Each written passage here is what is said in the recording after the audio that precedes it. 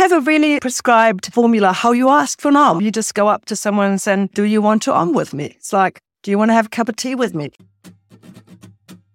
Hello and welcome to another episode of On the Edge with Andrew Gold. Today I'm talking to German-New Zealander Anke Richter. She's a journalist with a lot of experience in cults.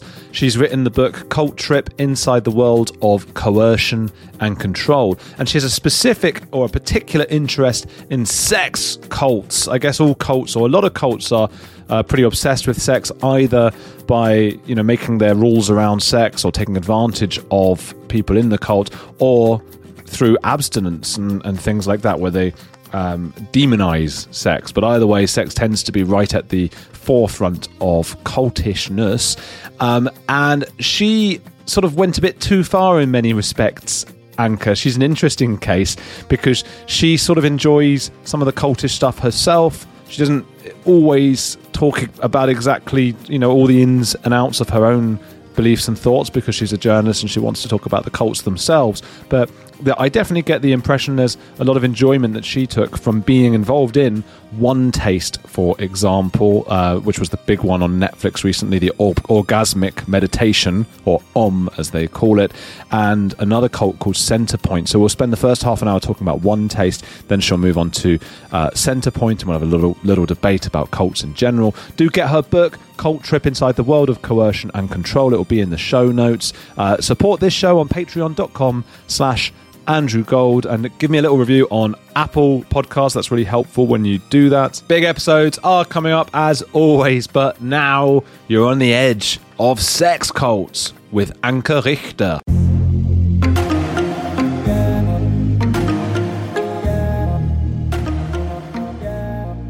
I'm going to welcome journalist Anke Richter on the Edge with Andrew Gold podcast today. Anke has been looking into cults. She's written a book called Cult Trip Inside the World of Coercion and Control. And we're going to discuss how she came too close to a sex cult. And we'll also be talking about how cults are in many respects a feminist issue. And we're going to get into the wheres and the whys and the hows. But firstly, Anke, I want to go straight into your experience with cults and being too close and what led you.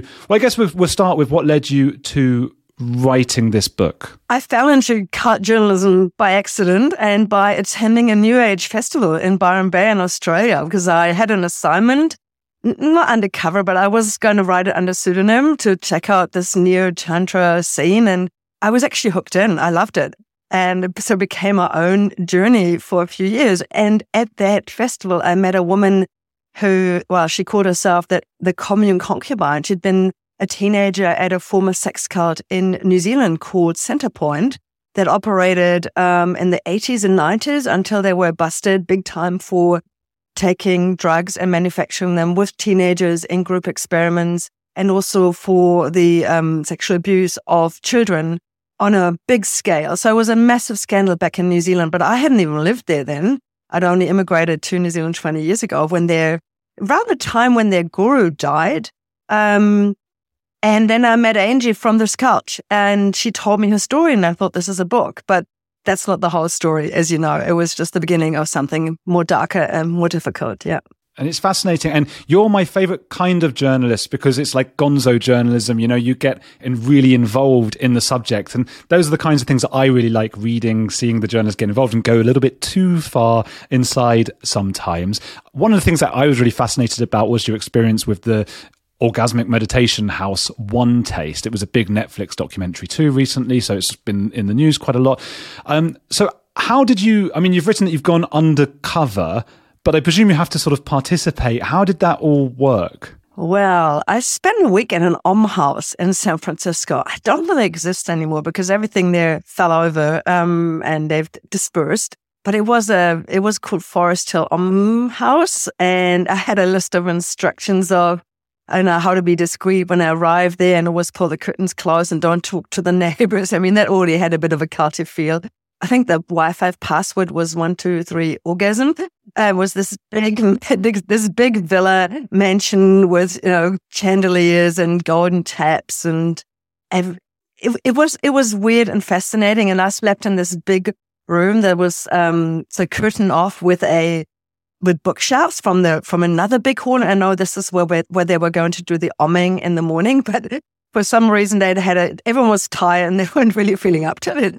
It came across almost as if it was a bit of a chore that you'd have to do. So just to explain what omming is, it stands for orgasmic meditation, and it's a technique to a very precise manner to arouse a woman and focus on her most sensitive part, right, between her legs, and that's taught in a very formulaic manner. And I also attended their intro course where they demonstrated that to us. I mean, there was some good content, because there always is, right? There is always something where you go, yeah, that makes a lot of sense, around expressing your desires and better communication and voicing your yes and no's. And I was familiar with a lot of that stuff, but not with, having a facilitator lying, with eagle spread legs in front of me with her husband stroking her. So they have all this language about strokey and stroker and so on. And they demonstrated that.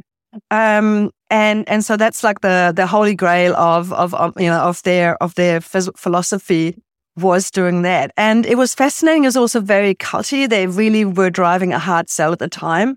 So by lunchtime, there were some testimonials, and people were, the women in these very sexy black cocktail dresses, high heels, they were really honing in on some of the more attractive men who seemed like they had potential and money to sign up for more courses. It looked to me like there were quite a few tech guys from Silicon Valley who maybe spent too much time in front of their screens and not enough time with dating, and I think they were the perfect target group.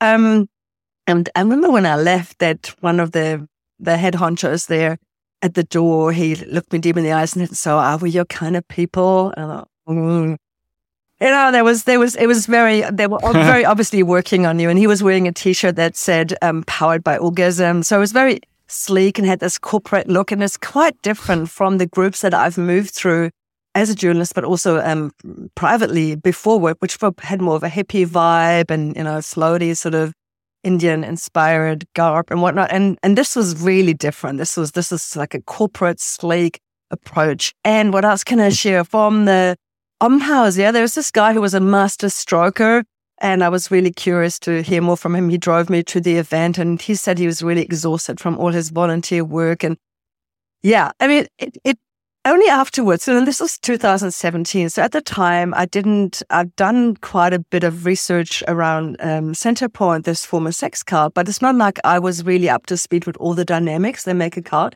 And afterwards, a lot of things from One Taste made a lot more sense. So I wasn't surprised really that they were investigated by the FBI later on and things fell over. And I also went to an omming event in Hamburg in Germany. And it's fascinating to see these people who all seem to have the same vibe and the same approach, and especially the same language. Yeah.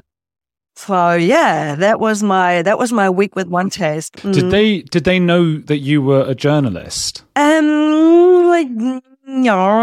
and no. I mean, I signed up under a different name.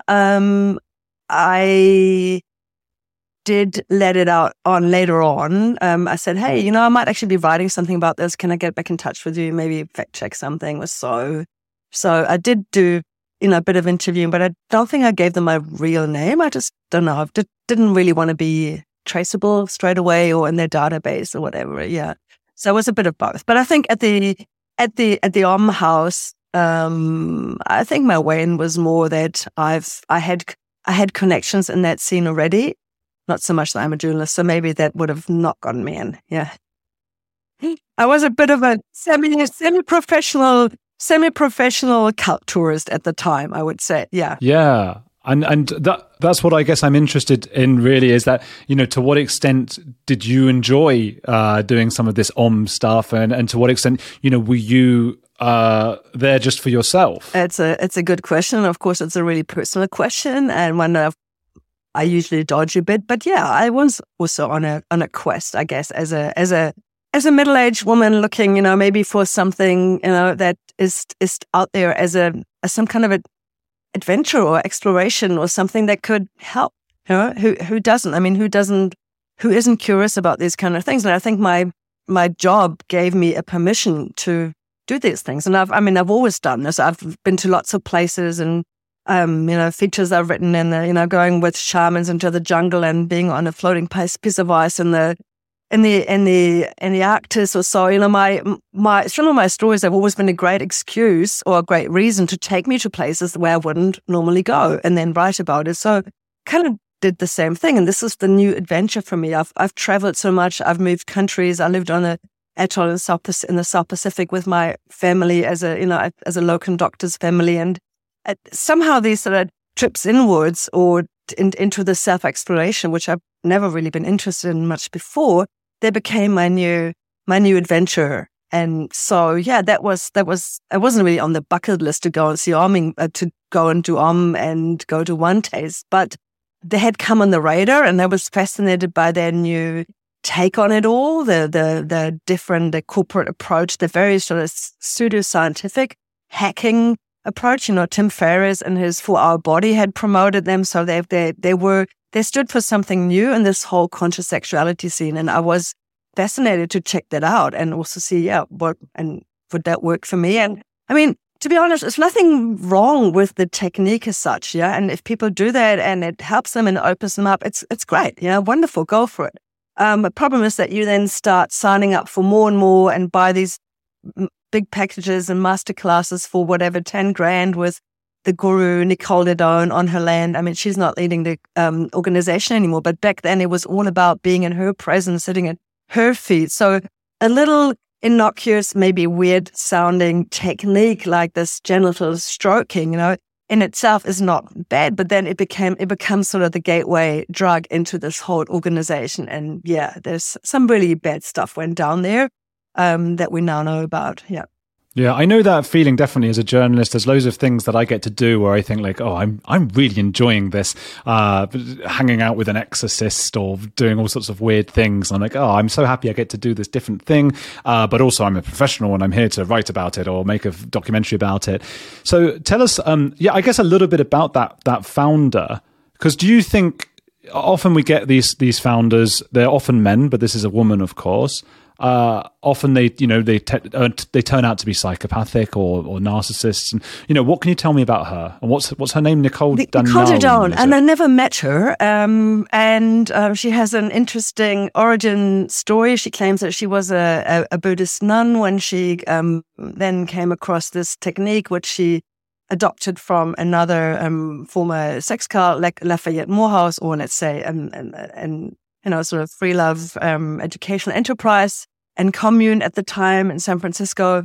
But then there are also people who've questioned her origin story, which is always interesting because when you look at those sort of at the list of what makes what's a red flag for a leader or what could potentially make a cult leader, it's usually that they have an origin story that's a little bit that has elements like this that makes them look very spiritual and it's not always correct. So I don't know, but clearly a very charismatic woman. She came on the scene with a big TED talk, The Hunger of Women in the Western World, I think it was called, and it really landed with a splash. And so, she specifically spoke to women. I mean, there are more women than men in cults in general, but I think with this new approach, it just has such a fresh and feminist, cool vibe of, the boss babe meets the goddess kind of vibe. And so I think she must have done something right. And, like Tia Swan, Nicole Ledone was a bit of a,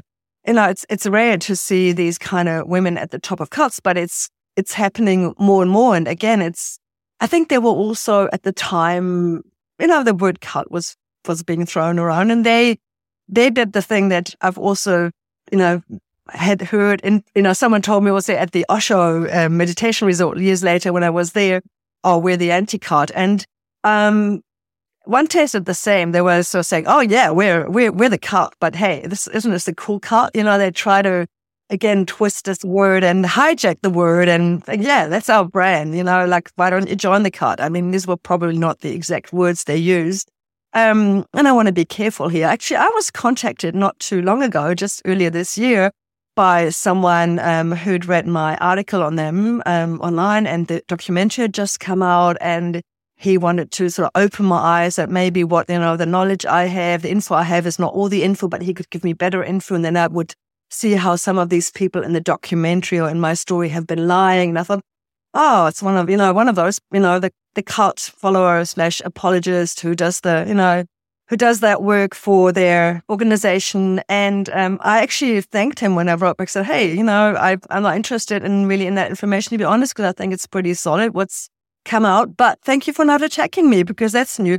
Well, it turns out he didn't quite disclose this at first. He was actually their PR person or something like that, who had been the former spin doctor, I kid you not, for Harvey Weinstein.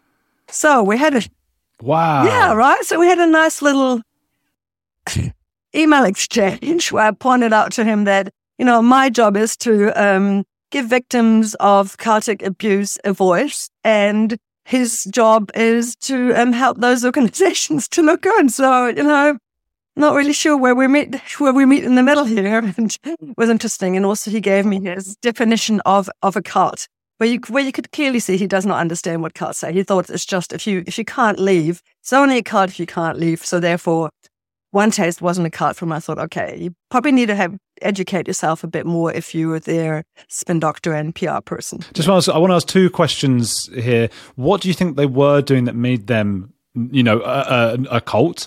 And you also mentioned that there were more women in cults in general. Why do you think that is?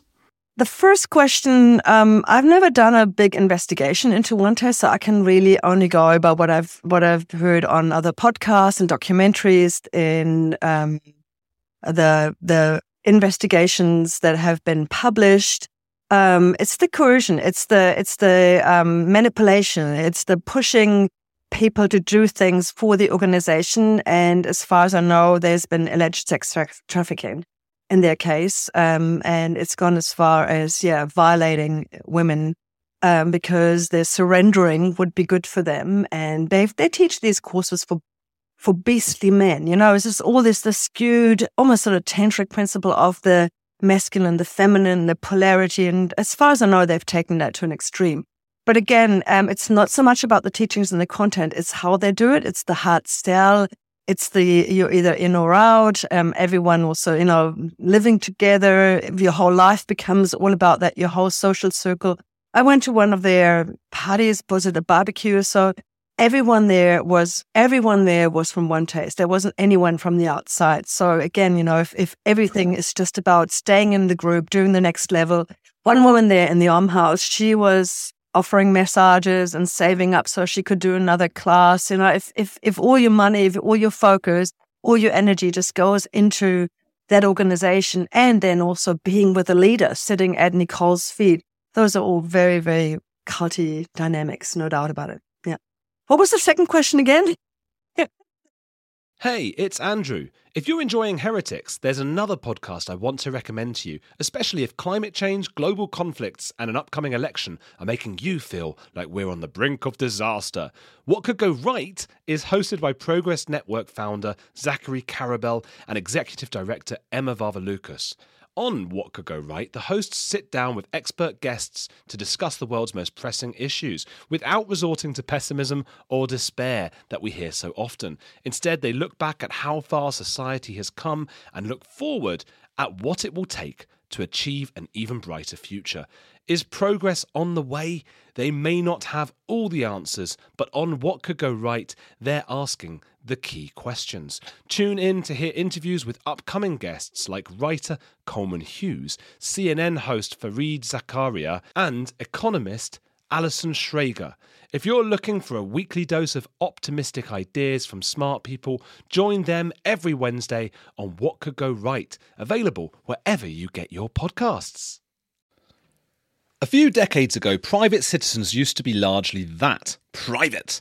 What's changed? The internet. Think about everything you've browsed, searched for, watched or tweeted. Now imagine all of that data being crawled through, collected and aggregated by third parties into a permanent public record. Your record. Having your private life exposed for others to see was once something only celebrities worried about. But in an era where everyone is online, everyone is a public figure. To keep my data private when I go online, I turn to ExpressVPN. Did you know there are hundreds of data brokers out there whose sole business is to buy and sell your data? The worst part is they don't have to tell you who they're selling it to or get your consent. One of these data points is your IP address. Data harvesters use your IP to uniquely identify you and your location. But with ExpressVPN, my connection gets rerouted through an encrypted server and my IP address is masked. Every time I turn ExpressVPN on, I'm given a random IP address shared by other ExpressVPN customers. That makes it more difficult for third parties to identify me and harvest my data. And the best part is how easy ExpressVPN is to use. No matter what device you're on, phone, laptop or smart TV, all you have to do is tap one button to get protected. So if, like me, you believe that your data is your business, secure yourself with the #1 rated VPN on the market. Visit expressvpn.com/heretics and get 3 extra months for free. That's expressvpn.com/heretics. Go to expressvpn.com/heretics to learn more. The second question was why there are so many women in cults. You'd probably have to ask a cult expert, which I'm not, why there's so many women in cults. But I can just speak from my own experience and from my a little bit of research over the years. I think it depends on the cult as well. Some cults probably have more, men are drawn more to them. But in general, maybe it's the emotional openness. It's the wish for a better world, helping the world. That kind of connection seeking, communication, all of that. Someone who's completely emotionally shut down and not open and just focused on making money. These are terrible masculine stereotypes I'm throwing around here, but maybe wouldn't be so susceptible or so open to going somewhere on the weekend where you talk about your feelings and you learn some teachings that can, I don't know. It's not that there are only women in cults. There are many men in cults as well, but definitely, I think it's also often the pull because of the male leader could have a pull on women as well. If there's a charismatic male leader, that often works for women as well. It's that father figure thing. Yeah. Could be targeting the women as well. And I also wonder, I definitely got a sense with some of the people I spoke to, some of the women who went into Nixium, there was a sense of being sort of housewives at 35 years old, often who were very beautiful in their 20s. And then, not always, of course, but then sort of, okay, the beauty is no longer as important. And they found themselves, because of society, not because of who they are, or because women are any less interested in work and careers and things, but because of society, you have more women who maybe don't have much purpose in their mid-30s, whereas the man's out earning the money or whatever. Maybe there's some of that. We're speculating a bit, and I'm sure, there's so much. There's so many good cult study projects out there right now, and I hope there's someone actually will come up with something and give us the answer on that. I'm sure it's being done at the moment. Agenda of studies around cults, but if also if you look at MLM's multi-level marketing, it's absolutely targeted on women, especially younger women, maybe stay-at-home mums, who think they can now run their business from home. So they're also a big target group, and I think MLMs definitely fall under the cult umbrella. So we have that as well. Yeah, that's true. I had an experience the other day because I've got like these little spots on my face that just won't go away, just like around here. And I don't know what I think it might be like a bit of scarring or I don't know what. And I went to one of these places that's like a beauty place. And it's quite it's like an official place, it's not, it doesn't seem to be culty. I don't know. I've never been to these sort of beauty places. But when I went in and then they take me to a back room and you have to give £25 before, even though it's supposed to be a free whatever, it's supposed to be a free, consultation, you have to pay £25 before in case you miss it or whatever. And then if you choose not to buy anything, they'll refund it to you. And on the phone, you've got to give all your credit card, debit card information. So I gave that because I just thought this is like a proper business and all that stuff. And then I go in and they take me to like a back room and there was something very odd. It just felt really aggressive, the sales. It was like, yeah, well, you've clearly got, broken capillaries and this and that. And it's like, I've got these tiny little dots. Like, what are you talking, and then it was like, so we would have to get you started on a course of lasers and blah, blah, blah. And they wouldn't really tell me how much it cost. And then they were very aggressive with it. And then I'm getting phone calls afterwards. Are you going to take it up and blah, blah, blah. And eventually it put me off so much. Whereas if they had just said to me, like, here's a cream, it's £10, I'd have bought it. And then I emailed just today to say, can I get the £25 back? Because I'm not going to go forward with it. And it's like, okay, we're going to organize another meeting for you with this woman. I was like, no, I don't want another meeting. I just want the £25, please. And eventually they did. And like the owner person had to like call me and ask for my debit card information again, because they don't keep it or something, to give the money back. And that's not even, what's going on, Anke? Yeah. I mean, next time, Andrew, I'm saying this as a doctor's wife, go and see the dermatologist, okay? Not the dodgy beauty place with a sales scheme. They're so expensive just to see them, though. And then the NHS takes like months. Okay, no, you're absolutely right. But you know what your story just reminded me of, again, of One Taste, because when I think it didn't take long after, like maybe an hour after I went on their website and clicked going or whatever, or showed interest for the course. I think it didn't take long, and actually had someone calling me from overseas, from the States. I think I was still I was in New Zealand, and they already called me from the States, and wanted my credit card and I get a discount. I mean, wow, the sales were just straight on, full on. Yeah. Trying to hook you in there, get you in there, get your details. So that's never a good sign, is it? But then, it's the different groups work with different levels and how they, how they grab you. Sometimes it's just the loved up vibe and the blissful state you find yourself in, and sometimes it's the hard sell. But at some point the sale always comes in, doesn't it? Well, I wonder, because I mean, you described in your book, you described these people at One Taste. It's supposed to be this big glamorous thing, and actually they're all sort of sharing rooms, and they're not able to have like a nice life because they're desperately trying to sell more stuff and save more money because they want to get the next lessons to learn, which is like a lot of cults, isn't it? And it's just quite sad. Isn't they were even sharing beds.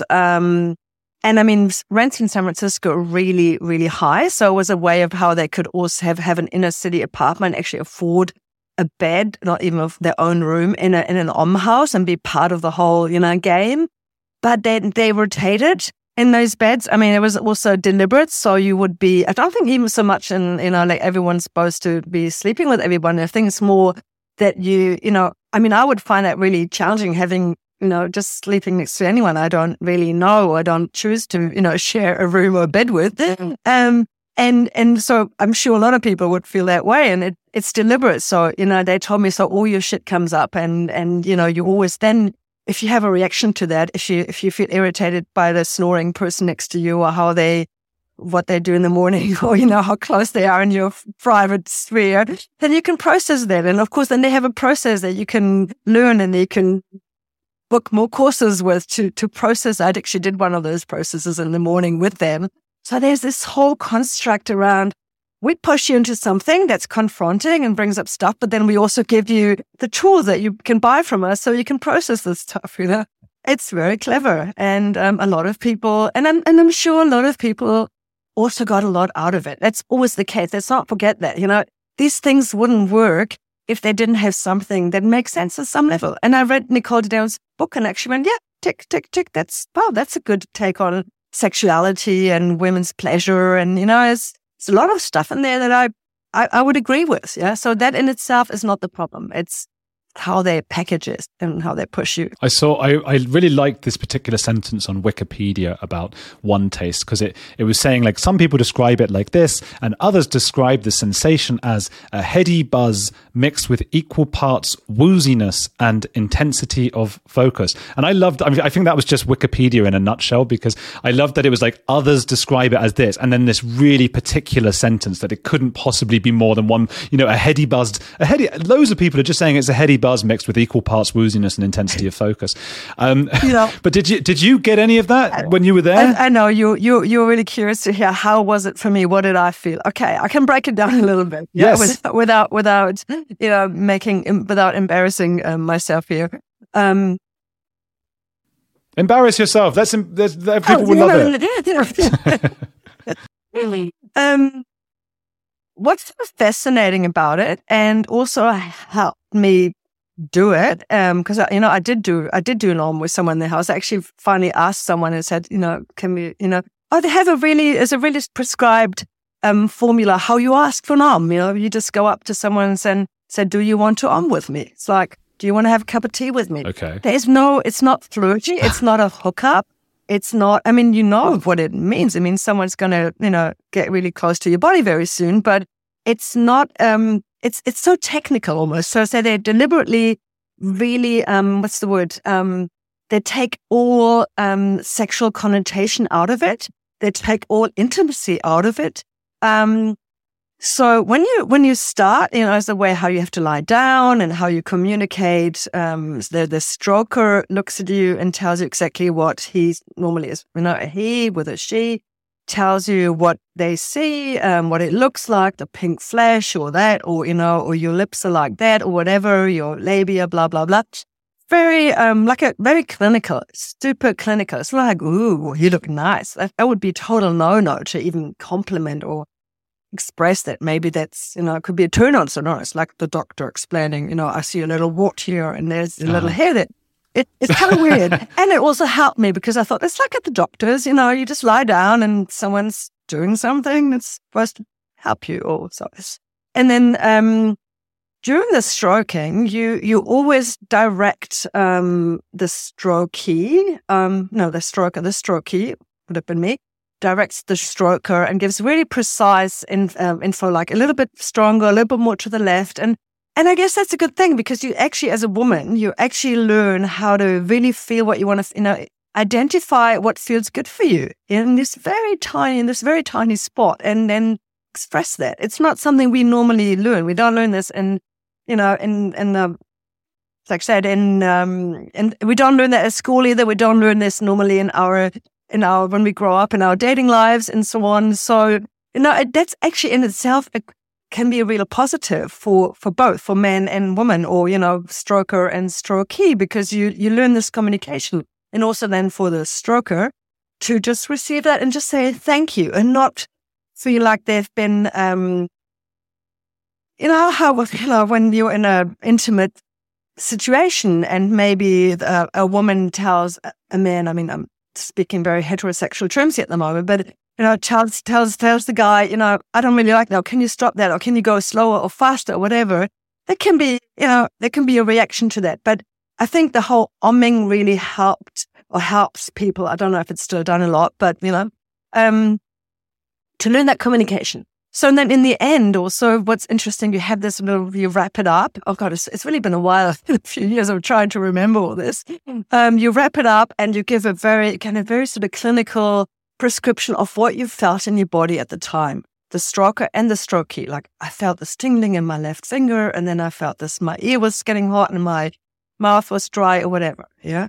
So there's it's so interesting. And if you look at it from the culty side, you could also say, are you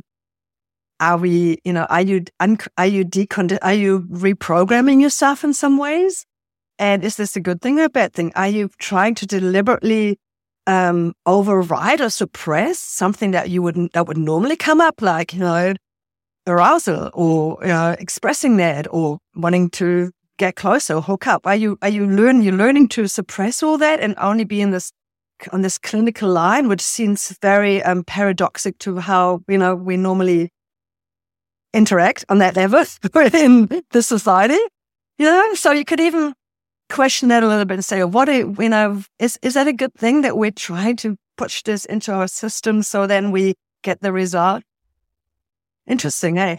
It is really interesting. And I do apologize for pressing you on your experience. It's just that I don't know anyone else who's been in this cult, even as a journalist, so how else are we going to find out about it? It's still not boring in my life, it's still going to have some boundaries. Not anymore. We own the rights to that. If you buy the book, which everyone should do, we own the rights to everything that's ever happened in your life. But it is quite Pavlovian, isn't it? Talk about Pavlovian conditioning, because you get to associate the cult with this, the climax and this amazing feeling, and then you keep coming back to it, Absolutely. And, you've asked me before about Centrepoint, and also, when we talked about this, how fascinating it is when you can dive into something because you have a professional interest, but you also have a personal interest, and how these two things mix. I mean, with Centrepoint, that didn't go so well with me because I actually got too close, and it really affected my mental health at some stage, and I was overwhelmed. I actually had to pull back after 2 years from that quite traumatic research, really. And I also, met a lot of victims of that group 20 years later who had also been conditioned in some ways, and it really messed with them and their private lives. There were a lot of former teenagers and kids who were asexual now, and some who'd learned this, that there was always something on tap. There was always touch on tap in the community. And when they went into the outside world, it didn't quite work like that. And it was awkward if they would just ask someone, "Oh, would you spoon me?" Like they're flatmates, and they would go, "That's a bit weird. Just, do you want to lie down and they just spoon me or so?" There's this, yes, on the one hand, you can introduce new techniques or undo some old conditioning, and maybe that's beneficial because it's been too restrictive before, or you have, but then when you're if this becomes a new dogma and a new norm, and you can't really integrate it with who you were before, what the outside world's doing, I think it can become like a prison almost that you're stuck in, and it's probably then not beneficial for you and your relationship life anymore later on. I think that's a good segue then to Centrepoint, because we've been speaking about One Taste, of course. That's the one a lot of people know, and from the Netflix documentary. And that, obviously, as you were saying, the FBI got involved in that, and I think it's now a lot smaller. I think it still does exist, though, just in case people want to go, hang on, why did you stop talking about that? What happened to it? I mean, you can look up and see, because I think it's all still ongoing as far as I know. I think it's mainly online, yeah. Mm-hmm. Okay, it's online now, so that's what's happening there. But then another big story in your book and in your life is Centrepoint, and it's a little bit lesser known. So tell us a little bit about it. Yeah, it's lesser known because it doesn't exist anymore, and it all happened before the internet. So it's not even something you could have Googled in the last 20 years or 30 years after the raids, and only since I started my research really and brought it back on the radar here in New Zealand, I didn't even know about it. So it was unmatched even on a global scale because of what happened there. It was the New Zealand appendix of the human potential movement. So their guru, Bert Potter, self-acclaimed therapist, but actually a pest control salesman, had gone to Esalen in California, and which was a pretty wild and wacky place at the time. And he learned, he brought Gestalt therapy and encounter groups and all these sort of new agey, radical, scream and cathartic therapies with him back to New Zealand. And New Zealand was a total backwater back then, especially around therapy. You could get counseling from the church, and you could go to the doctor if you thought you had, problems around orgasming or so. And that was it. So social services actually sent their people to Bert Potter when he first arrived back here on the scene again in New Zealand. He'd also been to Osho's, or back then, Bhagwan Sri Rajneesh ashram in India. So I probably learned how to become a guru, or at least wanted to model some of that. He called himself God when he came back. And eventually they bought land and started this really beautiful, largest intentional community in New Zealand that went for about 20 odd years. And a lot of people passed through there. Also, a lot of therapists and psychologists from Auckland and Auckland University at the time who probably wouldn't really want to be seen dead now that they've done this. And unfortunately, sadly, what Centrepoint is only known for, infamous for now, is the terrible abuse that happened with the children there. A third of them, according to a study, would have been likely sexually abused, but there was also neglect on a massive scale, and even on a global scale, it's an unmatched cult story, I would say. And the closest that comes to it is Otto Mühl in Austria, who was operating at the same time, this wild and crazy avant-garde artist, and they also had a commune where promiscuity was the norm and the dogma. So it was a fascinating story for me, especially the aftermath, because I met a lot of the former children and teenagers, but also some of the parents still in denial about what had happened there. The former teenagers, one woman, I called her the girl in the caravan in my book because she'd barricaded herself in a caravan on the property, Center Point, at 11 years old. She arrived there at 10 years old, and this is when she was brought to the guru. And she later took him to court and some other men. And I was the first person, she was in her late 40s, I was the first person ever in her life she told her story to. It was massive. And it was also massive for me because it was a game changer. And I was just so frustrated at that time, by that time, with the adults in denial, that people who, the bystanders, the enablers, the apologists, you have them in every group, but I've met them all, and some of them in my book, and I've interviewed some of them who still trying to explain away what happened there, even though they were guilty. So that was pretty, not just shocking. It just really rocked me. I had so much compassion for the victims I've met and how justice hadn't been done for them, no matter whether some people had gone to jail or not. Their lives were broken. They have massive mental health problems. I met, women who've been through prostitution, drug abuse, you name it. And then some of the former adults who'd had, gotten a big payout to actually leave the community in the end so that the trust of the community could be, the Center Point Trust could be closed down. They were living a lavish life. And yeah, it was a labyrinth that I actually got lost in. And that was, psychologically really, really taxing. I really didn't realize how bad it would be when I got myself into that. Yeah, so I learned my lesson about coming too close as a journalist. Yeah, well, exactly. You speak of coming too close. That was going to be my next question. So coming too close to Center Point, and how in what capacity was that? I mean, were you a journalist? What was it like for you? You were a young journalist at this point, and take me through going into Center Point for you. I mean, I wasn't that young, It was 10 years ago, and I'm in my 50s, but hey, well, that's young. In fact, I didn't feel like I was young because, I wasn't young, but also, I had a lot of experience. I've been working as a journalist since my early 20s, Andrew, and I thought I can do this. I've written 3 books before I picked up the Center Point story as a book. I just didn't have that cult experience, and I didn't have the experience of speaking with victims of that kind of abuse and their trauma. So, and I'm not schooled in that. I'm not a policewoman or a therapist or so. So I didn't have anyone to process this with. I didn't have supervision. I didn't even have a team. I didn't even have an editor at the time at the publishing house, because that person who signed me up, she was let go a few months later, not because of me, but so I was completely, I was completely on my own. I'd gotten myself in so deep, and I thought, okay, I just tell this one woman's story and a bit of the background of this cult, and that's a book. And then it got just bigger and bigger and bigger because everyone's story was tied in with someone else's story. I got all the court files, hundreds and hundreds of pages, and worked through them. And just what I found in there, but then also knowing a lot of these people didn't even want to talk to me, or I couldn't mention them, or just the legalities of it and the contradictions, and how I trusted someone and their story sounded really plausible or made sense, and then you meet someone else and they go, nah,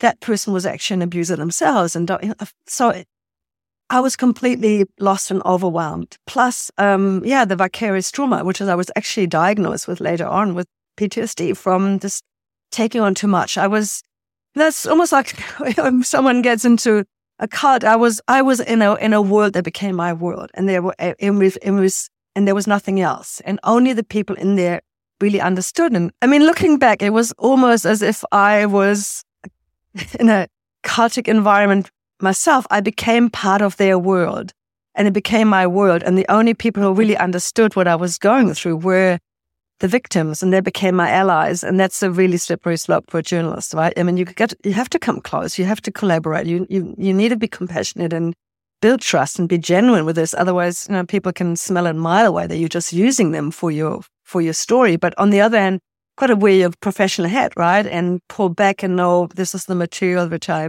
have to work with later.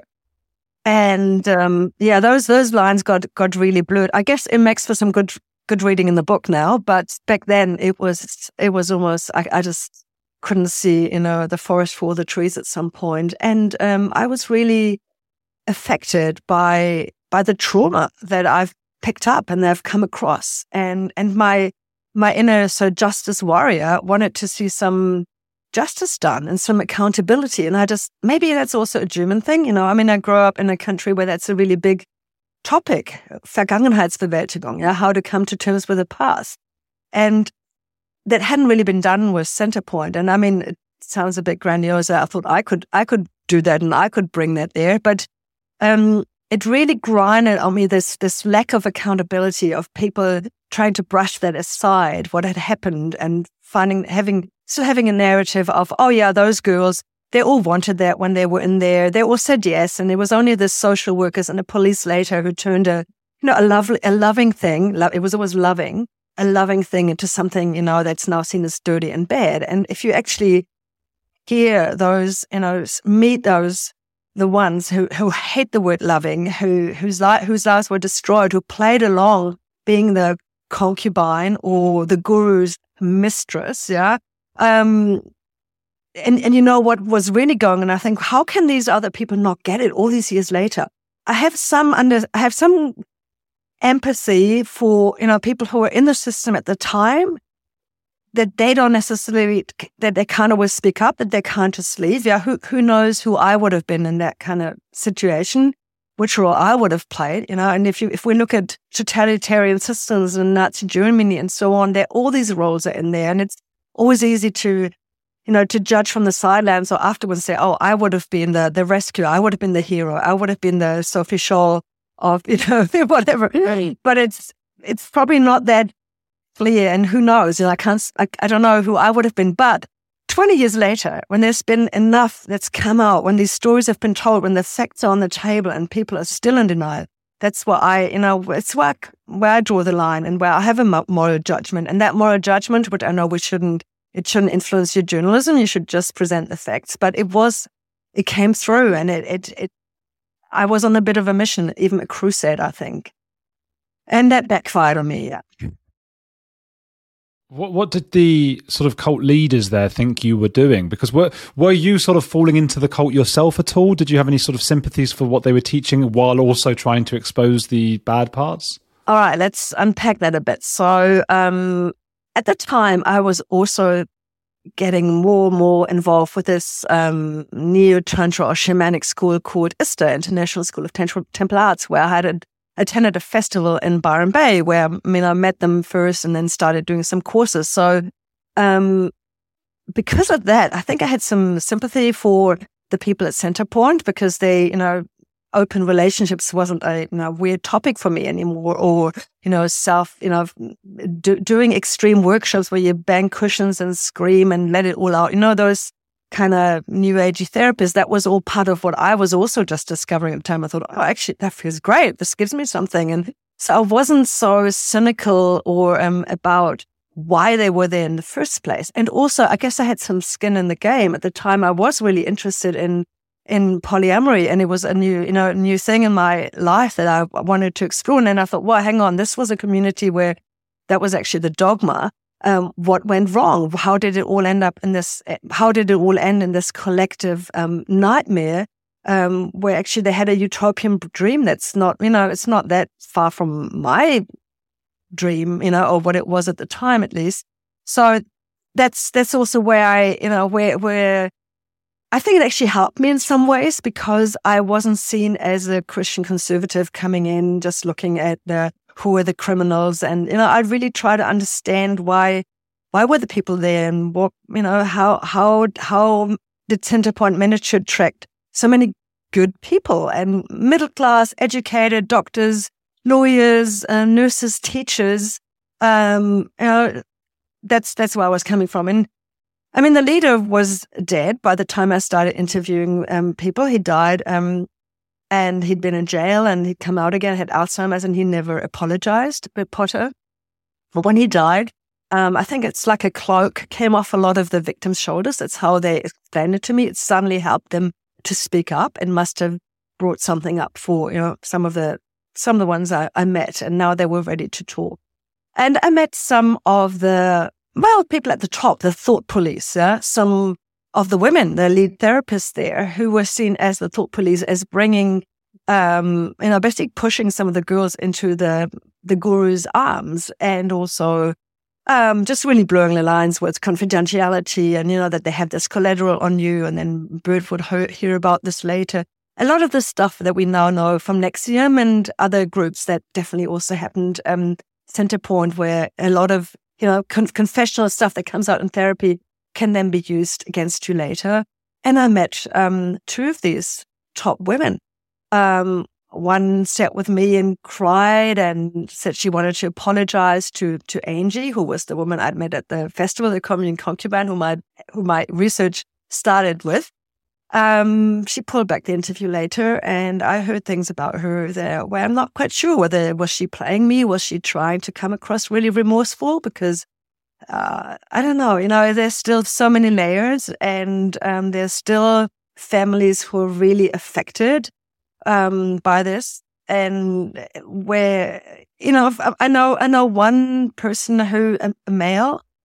And because boys were also abused at Centerpoint, it's a bit of an untold story that hasn't really been looked at enough. But, one of these former boys in his 40s, and I met him, just a few years ago again, and he'd just gone completely off the rails with sex and drugs addiction, with huge addiction problems. And because he finally realized what had actually happened to him there. And he'd always stuck to his mother's narrative, who was a leader there in the community, that this is all good for him and nothing happened to him, and and then the cracks really cracked, and he had a breakdown in his late 40s. So, when I came into this whole Centerpoint story, I was looking at the carnage and the late effects and the aftermath of a cult, how it still affects people, especially if it hasn't been processed. And unlike the Ottomur commune in Austria, where people and former kids, they're also still suffering and processing and in therapy. But they started their Vergangenheitsbewältigung a lot earlier, because there were documentaries, there were books. There was even a public apology given from the first generation to the second generation. I think it was about 10 years ago or so, or even earlier. Sorry, I would have to look at, there was even a public apology given to the former children from the first generation to the second generation. And that's really helped. And that's been missing with Centerpoint. So since, my book never came out then. I actually had to stop the book after 2 years, gave up on that first round, and then wrote the making of for a New Zealand magazine for North and South, which felt like very little at the time. It was like the tip of the iceberg, and like not really doing all my research justice. But it still had a roll-on effect. So 2 documentaries came out of this, and a courageous woman here in Christchurch in my city, a doctor, a GP, who'd been one of the children at Centerpoint only for a short time, but it's really affected her life, and she'd never talked about it. She came forward, sat here in my kitchen with me. We talked, and she wanted to do something, and I really encouraged her, and she started the Centerpoint Restoration Project, basically a project online for the former children to share their stories. And then a few years later, when the documentary came out, she was in the documentary, she and 2 other survivors wrote an open letter to the former adults of Centerpoint. You can find that letter online on the Centerpoint Restoration Project. It's really, really good. And it's taken a long time to see more signatures under that letter from the people who should be signing it. So it's still an ongoing process of the adults, the former adults, the parents, generation, to get their head around, to be honest, to come forward and say, yes, we want to acknowledge what has happened and we want to work with you, the children, on that. They're still not quite there yet, but it's in the making. Oh, wow. It's incredible. It's still going on. It's still an ongoing process.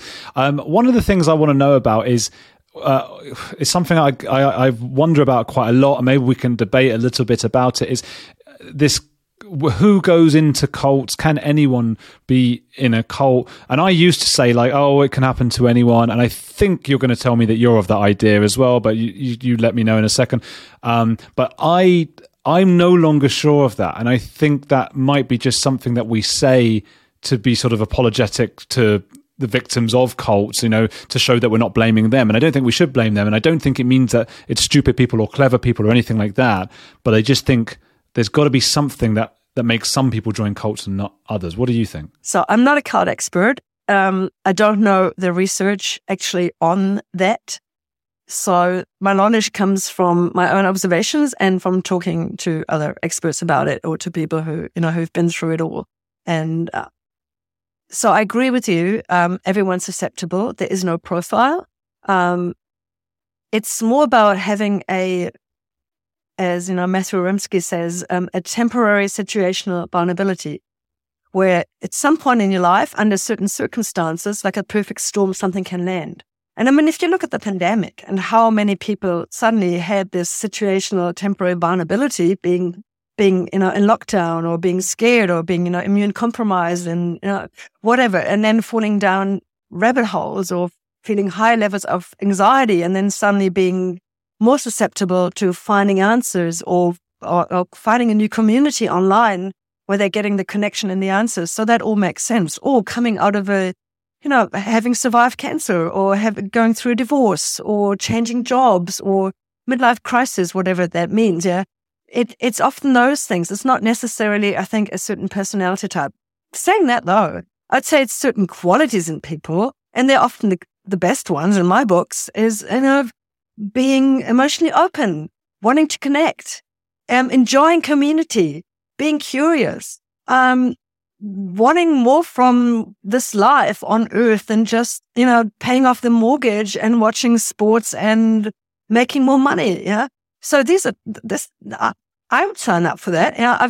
These are all things, these are all qualities I think that are actually, good qualities, and they're being exploited. And this is why this is so sad, and such an issue that we're talking about, because it's not necessarily vulnerable people being taken for a ride. They get really vulnerable through the cast. They're super vulnerable when they come out. It's a massive, unrecognized public health issue, which I've actually just written about here for New Zealand Magazine. When they come out and there isn't enough support for them, but it's not that they're broken in the first place because they end up in a cult. Yeah. So, okay. Here's another thought. If we had, if our society, if our spiritual leaders, whatever, if our world in general would offer more to fill the need for these things that we are looking for and that I've just described, I think we'd be less prone to end up in these extreme versions of groups, where we can be abused and manipulated and exploited. If it was more, speaking about the whole, the omming stuff and all the conscious sexuality stuff, if we had healthier or more natural or more, ways to communicate about this, if it wasn't also suppressed, and then, if we didn't just have the two paradigms of either suppressing it or pornography, and, if it was more wholesome, or however you want to call it, maybe there wouldn't be such a need. If it wasn't such a taboo, if this whole topic wasn't so difficult, and there wasn't so much hurt and shame and fear and suppressed desire, and we could just deal with it in a better way, and we'd learn this at school and from our parents, and we wouldn't end up in all these cults like One Taste or Center Point and so on. So, yeah, let's change the world, and we have less cults. I guess I've got a bit of a cynical reading, because I think you're right about, I agree with a lot of people, but there are also some people I think who join cults because they want to feel more special than other people. And I think that's a very human thing in, men and women, the status, you want to get to the hierarchy and status. And so some of those people join cults. So even if you made everything more wholesome, some people would still want to have some of that status. Well, that's interesting. But do you think that they get in there, that they have that from the get-go, or isn't it something that the cult brings out of them? And this is why a lot of them rise to the top in there, because it speaks to their power hunger, or to, suddenly feeling important and having the knowledge, and, that sort of spiritual arrogance, and also, then being suddenly a leader in an organization, whereas, on the outside world, they're total, nobody, but suddenly there's someone in their little universe. I mean, I tend to always give people the benefit of the doubt. So I'd say maybe we all have a bit of that in us, but a cult can really bring it out in us. So yeah, maybe people who don't even know that they want that, but that it works for them, and they, yeah. But it's hard, isn't it? Because we all want to be special, but you can't have 8 billion special people. So I can see why that can drive people. I'm just saying that part is because I spent so long, I suppose, when I was learning about cults and being very excited about it, and I wanted to be like, oh, let's be fair. I know everybody thinks that they're stupid, but they're not. And that's true.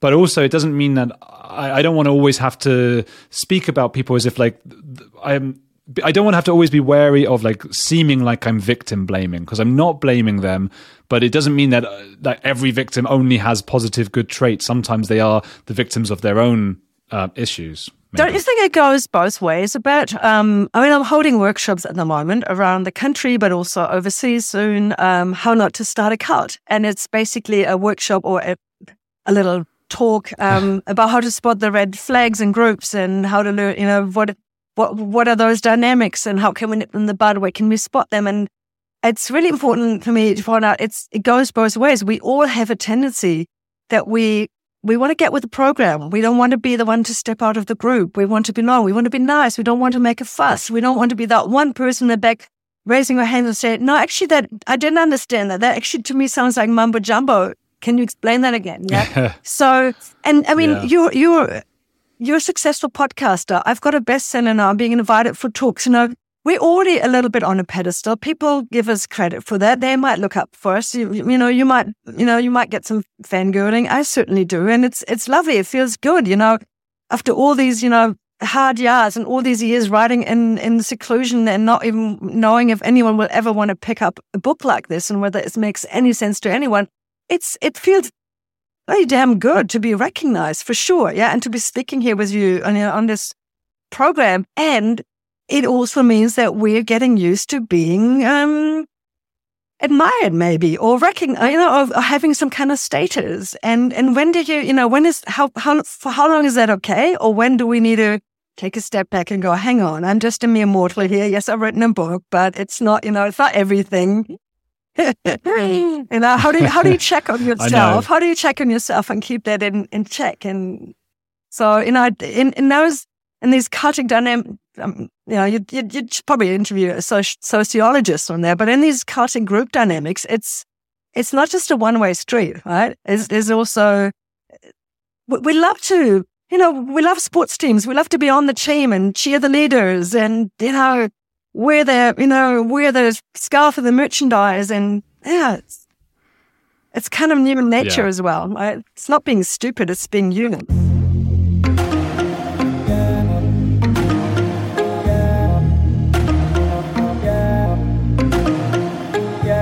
Thank you, Anke Richter, for coming on the show. What a pleasure it was to talk to her. Everyone, do make sure to get hold of Cult Trip Inside the World of Coercion and Control. Fantastic book where she goes from cult to cult, often sex cults, and sort of experiences the ins and outs of what's going on in there. As I say, plenty of big episodes are coming out in the coming weeks. Please do support the show on patreon.com/Andrew Gold and leave a review on Apple Podcasts, because those are really helpful. Have a lovely day.